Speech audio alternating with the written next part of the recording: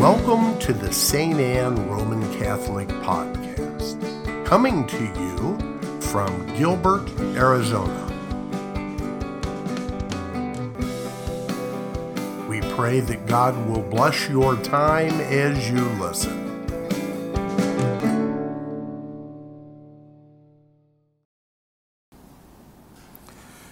We celebrate today the feast of the Epiphany of our Lord. Well, Epiphany is supposed to take place on January 6th. If you check your calendars, we're January 8th. So why is that? Well, the bishops moved the obligation of Epiphany to the nearest Sunday between January 2nd and January 8th. This isn't something new. The Third Plenary Council of Baltimore in 1884 translated the obligation of the Feast of Epiphany. And part of the reason is, here in America, Christmas has soaked up the whole season. In the very ancient church, Epiphany was more important than Christmas. Epiphania. It means to shine a light upon, to manifest something.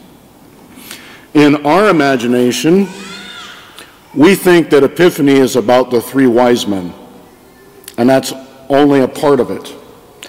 The ancient church, and even still today, keeps in the breviary the antiphon for the Benedictus at morning prayer, and the antiphon for the Magnificat at evening prayer. Here's the antiphons. Today the bridegroom claims his bride. The church, since Christ has washed her sins away in Jordan's waters. The Magi hasten with their gifts to the royal wedding. And the wedding guests rejoice, for Christ has changed water into wine. Alleluia. And the antiphon for evening prayer. Three mysteries mark this holy day. Today the star leads the Magi to the infant Christ. Today water is changed into wine for the wedding feast. Today Christ wills to be baptized by John in the river Jordan to bring us salvation. Epiphany are manifestations of the divinity of the child born at Christmas. They're little insights into who Jesus is. So the three Magi bring to Jesus in Bethlehem gold because he's a king. They pay him tribute. Incense because he's divine. He's to be worshipped. And myrrh, a special spice used for anointing the body at burial, kind of casting a shadow already that the reason for this birth comes to fruit on the cross and in the tomb. At the wedding feast in Cana,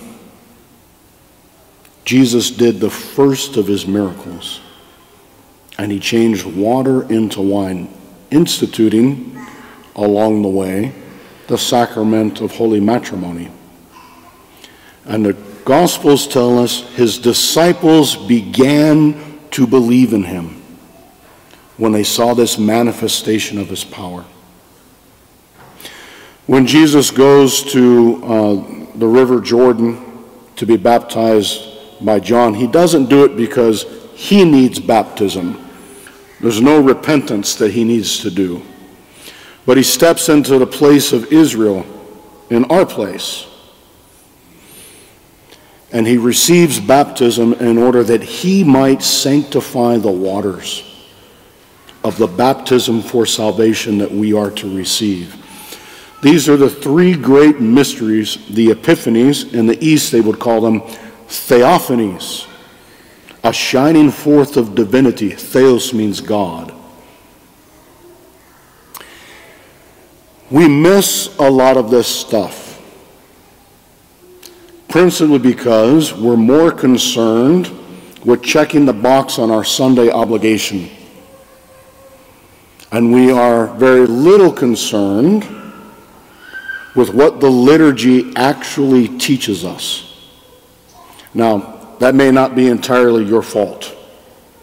We have priests with accents, priests who speak too fast, sound systems that are horrible and you can't follow along. And then essentially what happens, even though we've done all this work in the liturgical movement to lay out the treasures and riches of the liturgy for the people, is that the liturgy, by and large, still is this hidden thing known only to priests. Because we are in the missal all the time, and we pray the breviary, and so we know these deep treasures. What I'm going to suggest to you then, get yourself a missal, a hand missal for Mass. I don't know if it's the case anymore, but it used to be for many, many decades. When you made your first communion, one of the gifts that you were sure to receive was a hand missal with all of the prayers of the church in it. Now, my preference is the daily Roman Missal because it has all of the readings, all of the prayers, all of the prefaces. It's a little complicated. You have to learn to move ribbons around and know where the dates are at. But once you begin to use it and learn it, you can actually get by pretty easily. The other option is to get one of those subscription services, like the Magnificat, which will basically give you everything that you need for the month. The beauty of the Magnificat is it's also going to include in it some reflections and some of the prayers from morning and evening prayer. And so you'll begin to learn those as well. The other and the cheapest option is to go for like the $5 to $10 yearly book that you buy that gives you the Sundays and solemnities. Get yourself one of these books and begin to incorporate it into your prayer. Pay careful attention to the phrases of the prayers, the opening prayer, the prayer over the gifts, the post-communion prayer, the prefaces. Inside, what you essentially find is the whole church's contemplation, the contemplation of the saints, the doctors of the church, the mystics, the great preachers like St. Augustine and St. John Chrysostom. And so you begin to be able to enter in deeply to the mysteries because you're able to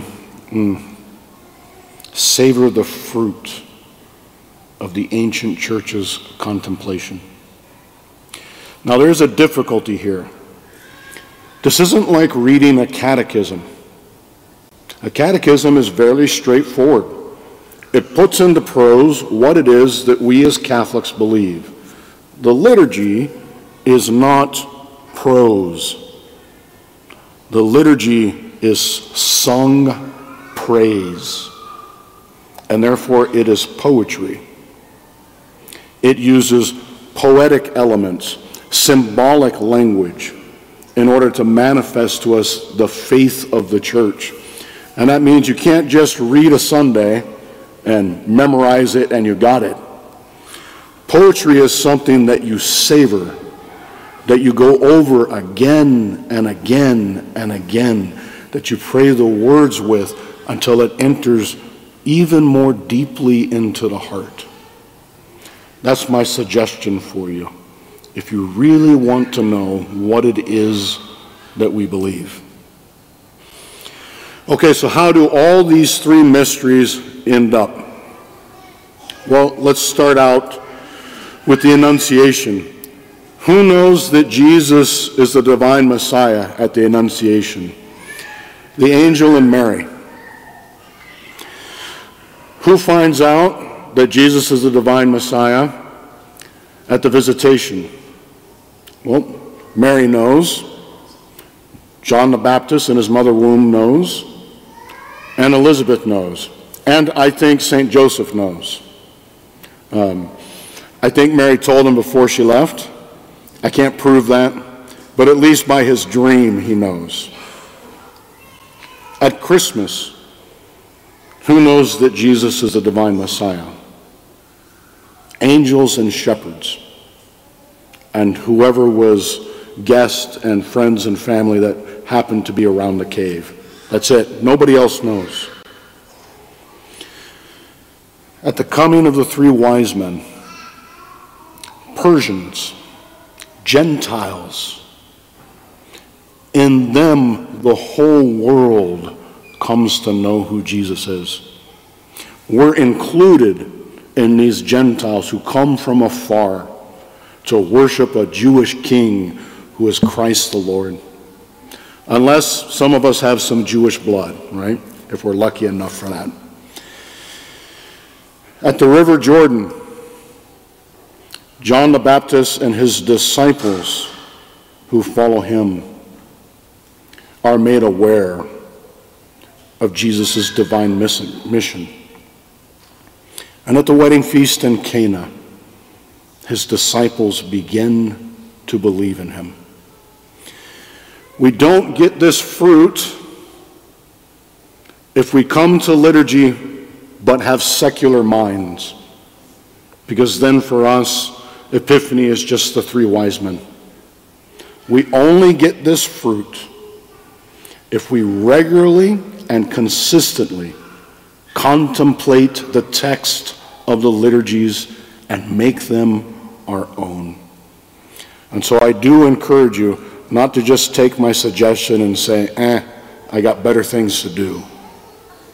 Let the liturgy enrapture your heart, illuminate your minds, so that you might finally come to know the Christ who is made manifest to us in the sacred liturgy of the church. Amen.